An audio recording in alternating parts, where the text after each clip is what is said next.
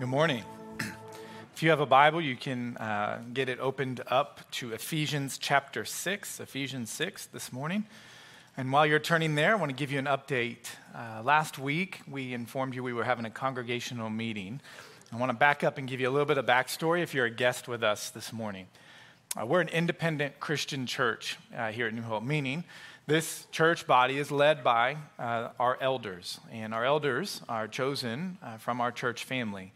And so as the elders lead the church, there's a plurality of leadership. What that means is, just for your understanding, I, as the preaching minister here, am not the main leader. I am a part of a team of leadership here at the church. And we brought to this congregation a few months ago the desire that we had to expand our building, our physical building here, because of the growth that was taking place in the church family. And we thought we needed to make a little bit of breathing room to then not build any more onto the church building, but begin to plant independent Christian churches. So that's the vision that we've got for the future. And part of that was we needed to go ahead and expand our physical building here in the immediate future so that we could get to pursuing the rest of that vision. And so we brought to the congregation our desire to build a new worship center, a medium-sized worship center that would allow us to have a little bit of space here. We then cast that vision, and we followed it up with 2 Q&A sessions where you could come and ask any questions that you wanted, and it culminated last Sunday in a congregational meeting where the congregation was going to vote on whether or not we move forward. This wasn't something we said, we're doing it. It was, hey, are we doing this, church family? And so the elders had a threshold. If it was 90% or higher, we felt that that was a good representation to move forward as a church family and to go ahead and expand the building. If it was between 70 and 90%, we needed to revisit this and have more conversations with the church family. Anything under 70%, we viewed as, hey, it's not time. So we should not move forward with these plans. We had more people show up for the congregational meeting than in my time here at New Hope. And we had more people vote on this decision than in any other decision that I've been a part of in the almost 15 years that I've been here at New Hope. And 99% of the church family voted yes to move forward. And so it is the decision of the congregation to move forward and expand the physical building. A couple things. What you'll see first is you'll see some movement begin to take place as decisions are continuing to be made. So in the immediate future, our hope is to expand the parking lot, which this and third service said, amen. You'll be able to get in and out of this place a little bit. And so we're hoping to temporarily expand the parking lot. Then you'll begin to see some plans being made, some physical things moving around to prepare for breaking ground sometime in the early to mid part of next year. There's also a financial component. And one of our desires is complete and total transparency. So we don't hide anything financially at this church. And so you need to know I'm not a part of that. I'm not a part of anything when it comes to the finances. I don't know what anyone gives. I don't track it. I'm not told about it. And that's an on-purpose thing. As the preacher here at the church, I don't want to be part of that. But someone needs to be. As you can understand, the accounting side of the church, we do have leadership that does participate in that. And one of the things that we will need is a commitment from the church to be able to fund this project moving forward. And so there'll be a day where we have a commitment, where we ask the church family to say, hey, for the next 2 years, above our tithe, we're willing to give this much toward this project. When that takes place, it can be anonymous. We're not asking for your identity and a pledge, and we're going to call you and harass. That's not how we operate around here. It's just saying, getting a feel for the church family, are we able to do this moving forward? And so putting those 2 things on your radar. The third thing is this. We're not done with Q&A. If you have questions and you want to know more information, we genuinely want to be transparent. And so just come and catch one of us. You can email us, set up a time to come in and meet with the leadership. We're not hiding anything about this. If you want more information, you can have that information. Just ask. Okay, it's the uncomfortable update. Let's go ahead and pray, and we'll jump in this morning. Father, thank you for being with us this morning. God, thank you that when we wake up, you're there, and when we lie down, you're there. Wherever we go, you're with us. And God, thank you also for the many gifts that you've given to us with your grace. You've given us so many gifts in our lives. Wonderful relationships, great experiences, a church family. And perhaps one of the greatest gifts you've given us is your word. You've given us your wisdom, your insight, your desire, your command for how we are to live, and we are grateful for it. As we turn our attention to your word, Father, we ask that we would gain just that, your wisdom, discernment, and instruction for our lives. And we ask you for this in Jesus' name. Amen. Early on in the book of Genesis, one of the things that you pick up when you begin reading through your Bible is the relationship between God and his people. As a matter of fact, right off the bat, one of the cool things that you can draw from the passage is from the moment that God placed Adam and Eve in the garden, he had a personal relationship with them. We learn that he would come down into the garden at the end of every day and he would walk with them. He would spend time with them. He would talk to them. He would listen to them. He would speak to them. So imagine what that was like just for a moment. We have a hard time doing that. But imagine what it was like at the end of every day, God would come and spend time with them. And he would have this safe, confident, enjoyable relationship with his creation. It was an incredible experience for Adam and for Eve. And so right off the bat, in the biblical narrative, we learn this important principle about the God who created everything. And it is that he wants to spend time with us. Now, theologically, notice I said want. He doesn't need us, but he does desire to be with us. He wants to spend time with us. And you learn this other principle, that our relationship with him is initiated by him, not us. He made the first move. He desired to be with us. Notice Adam and Eve aren't having to go around the garden searching for God. God comes to them, and he spends time with them. So as much as we desire to know God and to walk with God and to talk with God, he desires to know us and walk with us and talk with us even more. Now, you get to Genesis chapter 3, and that story takes this turn. Adam and Eve, they sin. They make a decision that is in a direct rebellion to what God has called them to do. They make a decision that would put a wedge between the relationship that they have with God. And God shows up for his nightly walk with them, the evening stroll with Adam and Eve, and he's looking for them. He knows where they are. But at the time, they had been aware of their nakedness. They'd become aware of their sin and the fact that they are not like God anymore, and they were hiding behind some bushes. And God comes to meet with them, and they're hiding from him. And you notice in the story that after he comes, he doesn't walk away from them. He doesn't abandon them. He seeks them out. And he has this like parent-child relationship with them. And any parent in the room will tell you as your kids grow, there are moments where you have to have hard conversations with them.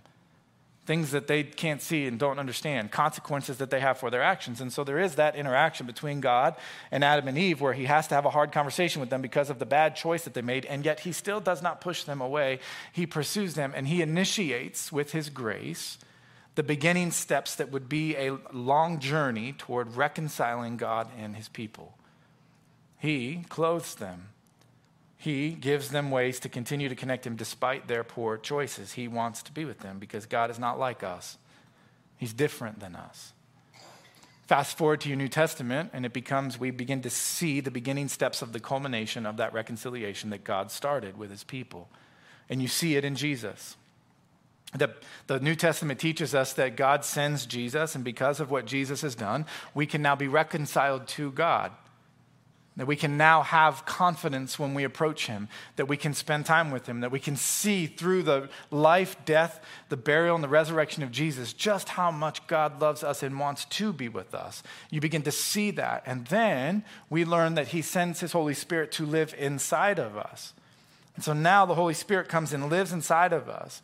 And Ephesians chapter 2 says there's this one Spirit that God uses, and he puts the Spirit inside of us. Our sins are forgiven, and we're connected to Jesus because of our faith in what he has done. And Paul begins to explain just how deep that relationship is when he writes to the church in Rome. Romans chapter 8, here's how he describes the relationship that happens for us because of God's Spirit. For those who are led by the Spirit of God are the children of God. The Spirit you received does not make you slaves so that you live in fear again. Rather, the Spirit you received brought about your adoption to sonship. And by him we cry, Abba, Father. The Spirit himself testifies with our spirit that we are God's children. That because of what Jesus did and because of the Holy Spirit that lives inside of us, we are adopted into a relationship, a restored relationship with God. He wants to be with us. In the same way, a good parent wants to be with their children. And I've talked about my kids a lot from this stage, and I will continue to talk about it because it's important.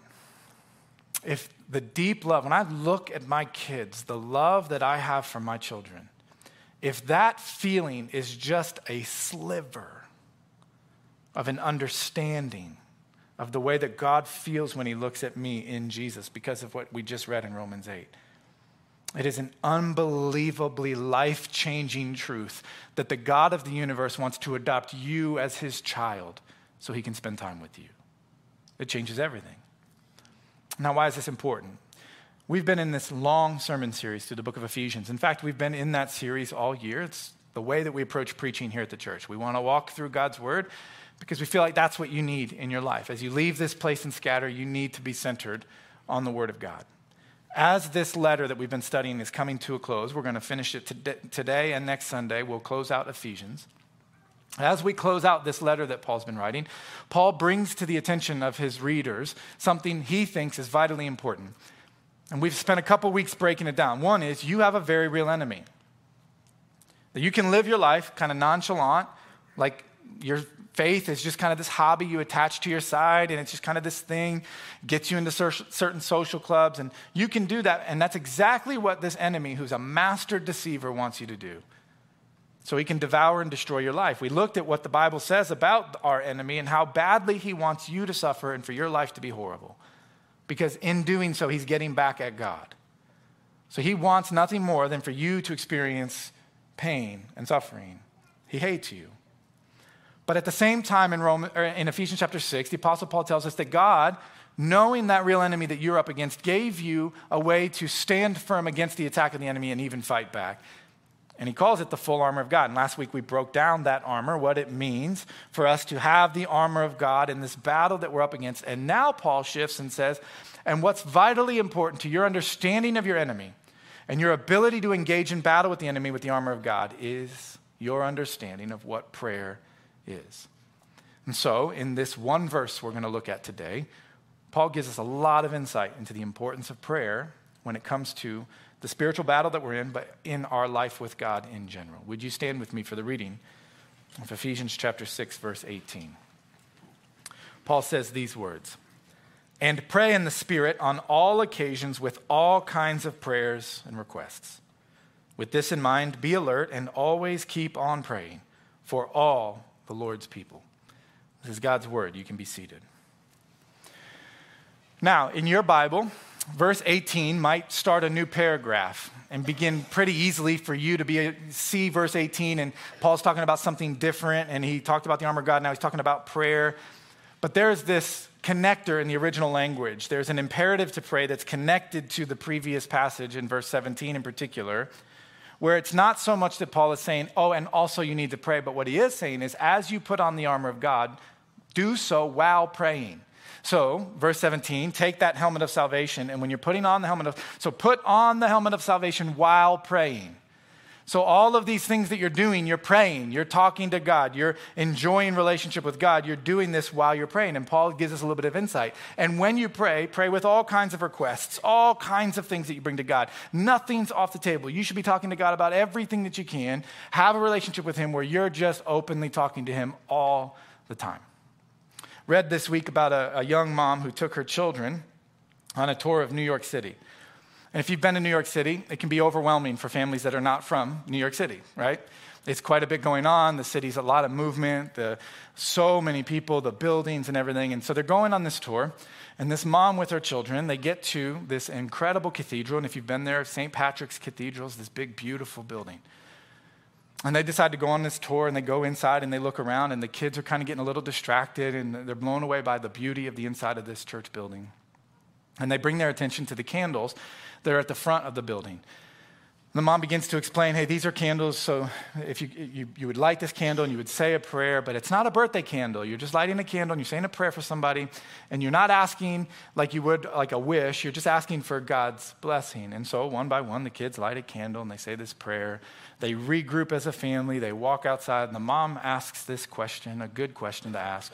Hey, do you have any questions at all about that experience when you were just praying? And right before they walk out the front doors of the cathedral, the little 5-year-old boy, true story, says, no questions, but if there's a pony outside, it's mine.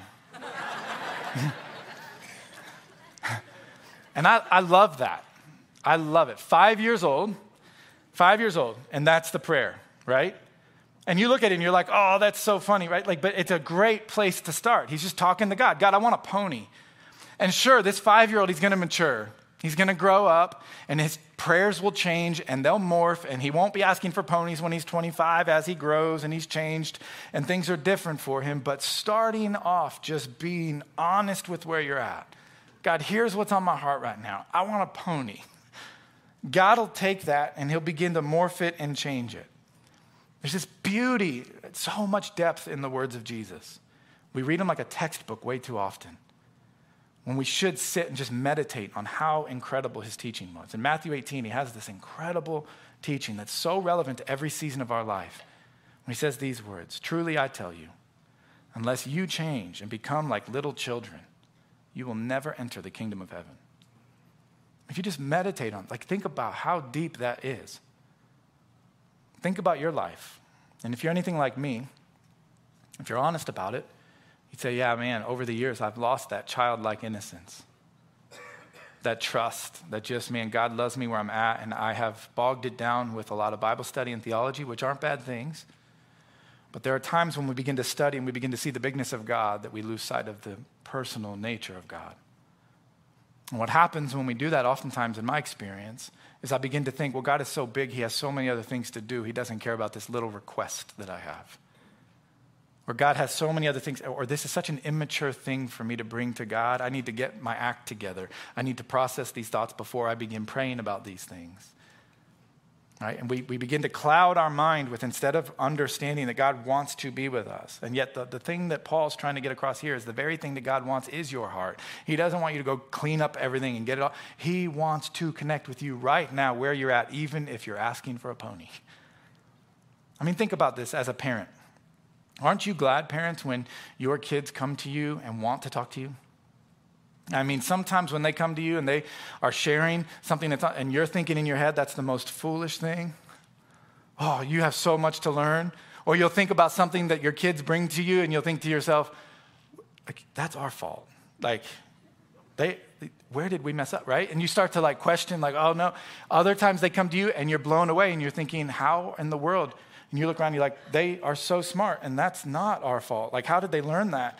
And they bring requests to you and you're talking to them. And yet, at the end of the day, whether it's foolish or it blows your mind, one of the things that you're most excited about is just the fact that they're talking to you, that they're opening up to you, that they feel safe, that they desire to have these communications with you. And it's your responsibility to create that kind of a culture, sure. But when it works and they want to talk, it's unbelievable.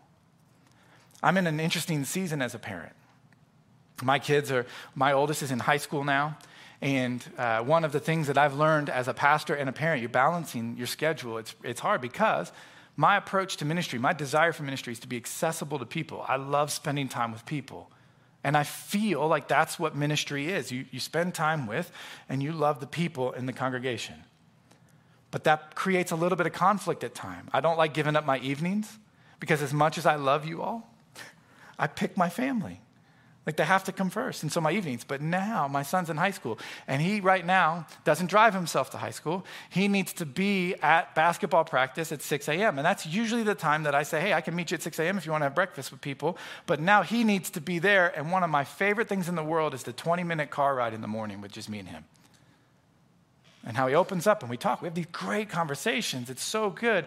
This is what Paul's trying to get across. Like, God wants to spend time with you. Ask him for anything. There's nothing off limits. He just wants to talk to you.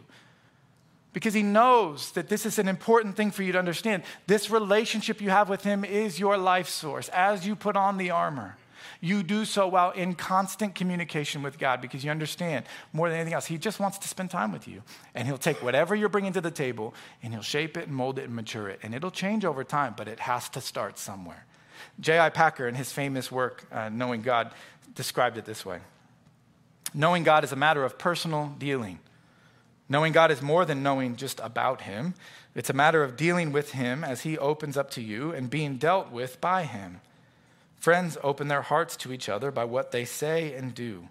We must not lose sight of the fact that knowing God is an emotional relationship, as well as an intellectual and volitional one, and could not indeed be a deep relationship between persons if it were not so. See, it is one thing for Christians to know a lot about God and to be able to answer questions, trivia questions about the Bible and about theology. Those are good things. It's another thing to memorize Scripture and think about what the Bible teaches. That's a good thing. But if you do all of those things and miss out on knowing God, if those things don't propel you into a more intimate relationship with him, you're missing the point. He wants to know you. Tim Keller describes prayer beautifully when he says this: prayer is continuing a conversation that God has started through his word and his grace. So he's speaking to you through his word and through the grace that he displays to you, relationships, resources, all those other things God has given to you to get you to know him better, which eventually becomes a full encounter with him. Let me read that again. Prayer is continuing a conversation that God has started with you through his word and his grace, which eventually becomes a full encounter with him. And this is what Paul wants us to understand. Putting on the armor of God is not just about checking things off a list so that you can fight against an enemy. It's about putting on the armor while you're in relationship with God so that armor becomes even stronger. Because he knows that your enemy is just waiting for you. And this is why he gives us a caution. He says, as you put on the armor, as you're in a constant relationship with God, one author said it this way: prayer is just inviting God to be a part of the everyday stuff of your life. He's just a part of everything you do. He's included in all of it. And that relationship grows and gets stronger. And he gives us this caution. With that in mind, he says, be alert. With that in mind, understanding that that's how prayer works, be alert. Literally translated means be on the watch. It screams of the Garden of Gethsemane. When Jesus gives his disciples instructions, I'm going over here to pray, don't fall asleep. Stay awake, be alert, so you don't miss out on what's going on here. Another example is Luke chapter 9. In Luke chapter 9, Jesus invites three of his closest disciples, Peter, James, and John, up on the top of this mountain. And when they get on the top of the mountain, his clothes begin to radiate. His face begins to kind of glow. All of a sudden, he's transfigured. We call it the mountain transfigured. He's transfigured. And what that means is the curtain's pulled back for these three disciples. These three mere human disciples have an opportunity to get to see the spiritual world that's going on all around them. They get to see some of Jesus' divinity, not only the humanity that they've been exposed to. And it's an incredible scene. It's a powerful moment. And when you turn around, when the camera pans, if you will, back to Peter, James, and John, what are they doing? They're sleeping. Like, how in the world are you sleeping? In one of the most powerful moments in all of human history, how are you sleeping through this? This moment where you get to see Jesus and at least a sliver of his divinity, and you're sleeping through it. How do you do that? And it's easy for us to look at that and think, I would never sleep through a moment like that. Oh, it would be so awesome to be on that mountain. And yet, the New Testament teaches us that you have what they didn't have at that time. You have the Spirit of God living inside of you. And because of that, you have an invitation to enter the throne room with confidence every day. See, we sleep through that big moment all the time. How often is it that you say, I'm going to spend some time with God tonight, only to have the calendar take your attention away? That ball game comes on that's just so close, you got to catch the end of it. Right? That TV show that you're watching. Man, I don't want to miss this episode. Or we get pulled into the vortex, the pit, the detrimental, horrible pit. I hope you see how I feel about this, of social media. And we sit there with our screens above our heads as we lay in bed and we just scroll. We get so tired, we put the phone down, set the alarm, doze off. Oh, I forgot to spend time with God today. See, it's easy to point the finger at them for falling asleep in important moments, and yet we do it all the time. You go back to Luke 9, though, and what's fascinating is that Jesus doesn't look at them and say, are you kidding me? Like, get down, send the next three up. We got 12. There's got to be around a three that we'll run this thing back. I'll start glowing again, and I'll have another three, and they won't fall asleep, and they'll be my favorite. He doesn't do that. He doesn't kick them off the mountain. They kind of come to. And all of a sudden they have these ideas and they start talking and the voice of God comes and says, this is my son, listen to him. In other words, Peter, stop talking. Stop talking, Peter. Just listen to Jesus. They come down off the mountain and Jesus doesn't abandon them. He doesn't walk away from them, much like the garden. He comes to them and he continues to walk with them and work with them. And even though they made a mistake, he's going to continue to work with them and continue to build on that relationship with them. You see, the command in Ephesians 6:18, to stay alert, is not so that we would live in fear of messing up. That's not it. It's so that we would constantly be aware of the invitation to enter into, once again, this ongoing conversation that God has invited us into and made possible by the work of his Spirit. He wants them to stay alert. Stay alert to the fact that God always wants to spend time with you, always. He wants you to invite him into everything that you're doing, and he took the initiative to make it possible. He loves spending time with you. Because if you lose sight of that, you make your faith about what you do instead of this relationship that you have with him. And you begin to get burned out or distracted, and all of a sudden you put your guard down. And he knows at the moment you put your guard down, you have an enemy who's waiting for you to put your guard down because you're no longer intimately connected to your Heavenly Father. You've lost sight of the fact that you were adopted into sonship with him. So instead of that, you put your guard down, and all of a sudden the enemy starts to come, and you're not aware of what he's doing. Let me illustrate it for you this way. This is a picture here of Kermit Tyler. Many of you may not recognize that name, but this is a man who lived with deep regret for most of his adult years. Carried this regret.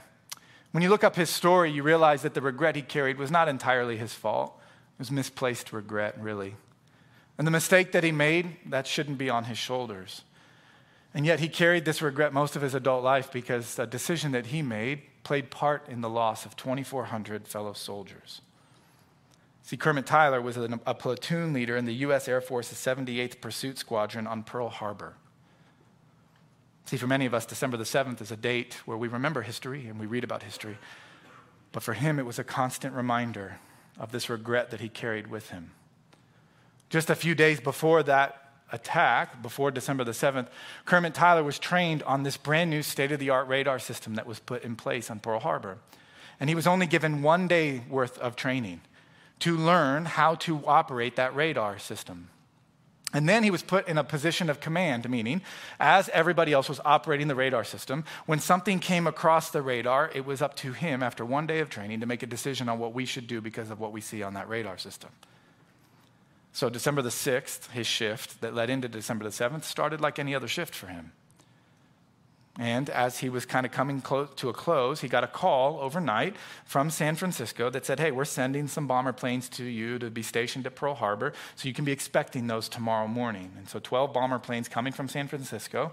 And so the next day, he's expecting this. He gets a call from the radar station on the north end of Oahu, and they say, hey, this gigantic blip just came onto the radar. And Kermit Tyler had no reason to believe it wasn't his 12 bomber planes. And so he said these regrettable words: no need to worry about it. A little while later, he clocked out right at 7 o'clock, and 55 minutes after he clocked out, history changed forever. See, he had no reason to think it wasn't something important, so he didn't even check the radar. He didn't even double check what was going on. He didn't even look at all of the details. He just put his guard down in a way, and he said, no need to worry about it, no big deal. And while 55 minutes between when he clocked out and when that first Japanese bomb was dropped at Pearl Harbor would not have prevented the war from happening, it would have given ample time to prepare for an attack, to be alert, to be aware. See, the Apostle Paul and all of your Bible writers are telling you, stay alert, because they know that the enemy's attack is so deceitful, it will appear like just a blip on the radar, no big deal, and you are tempted to say, don't worry about that, that's not that big of a deal, and you're right where the enemy wants you to be. And Paul says one of the most important ways for you to stay alert is to pray. Be in constant communication with God, reading his word, praying his word, spending time, going on a prayer walk, spending time alone meditating on his word, when you're in the car, when you're going for a walk, when you're at home with your family. Prayer is a constant part of what you're doing because it keeps you alert to what is going on around you. And it allows you to understand with more depth what that armor is that is protecting you, leading you into a relationship with him.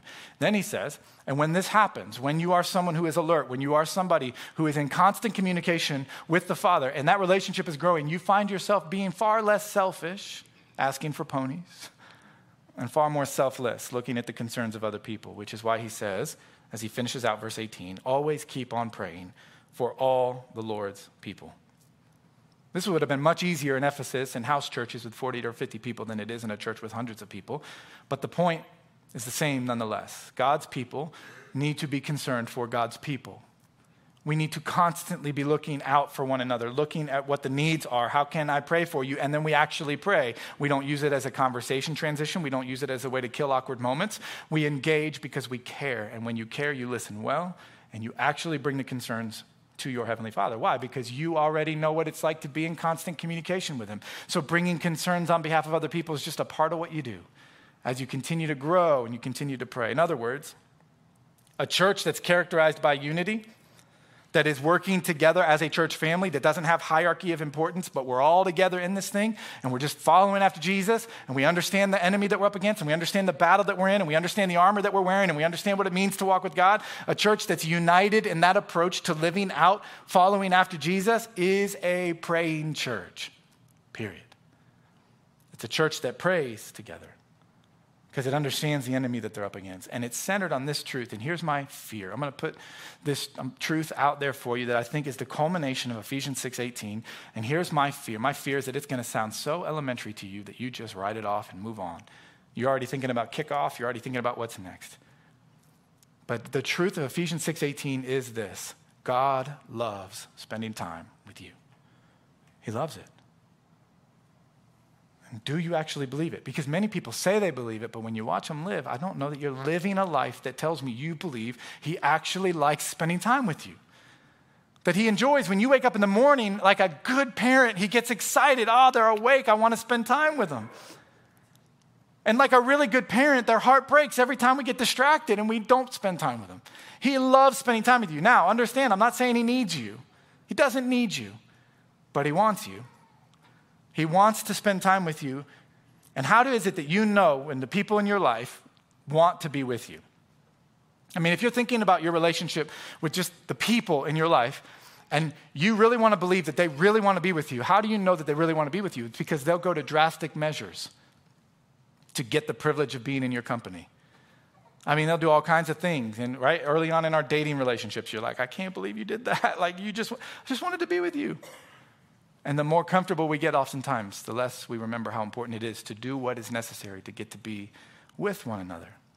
When I was in college, I had a good friend. His name was Brent, and he was dating a girl. At the time, her name was Alicia. We all kind of knew each other from where we grew up there in Florida. Brent and I were roommates at Florida Christian College, right near Disney World in Kissimmee. And his girlfriend was at Johnson Bible College in Knoxville, Tennessee, where I had done my first 2 years of college before transferring down. And so Brent and I are roommates his freshman year, my junior year. And he talks to his girlfriend who's in Knoxville on like a Tuesday. I don't really remember the day of the week, but like on a Tuesday, he gets a call from her and they're talking and she's getting ready to have a really important day the next day. And he just hates the distance that's between them in Orlando and Knoxville. And so midday on Tuesday, he comes and says, hey, Rob, let's drive to Knoxville so I can surprise Alicia and be there the next day when she comes out of the dorm room and I'll be there. And he said, let's, because he didn't have a car. So it was a really powerful let's, right? And so after hearing him out and just this desire he had to be there with her, I was like, all right, I got friends that are still up there. Let's do it. We drove all night, right? The two of us listening to music, trying to stay awake. We got to Knoxville. She came out of the dorm. She saw him. It was this huge, awesome moment. And we stayed there for the day, and we got in the car, and we had to be back for class. So we drove from Knoxville back to the Orlando area, like not long after that. And I looked back, and I was like, what were we thinking? That was so foolish. And yet, they're married with 5 kids now. So it worked, right?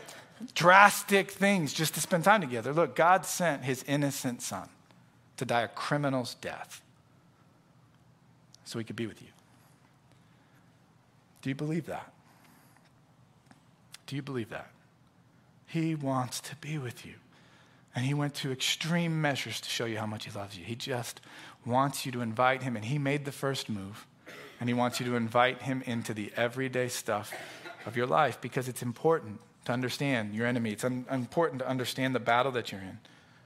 But it's even more important to understand who you're walking with in the middle of that battle.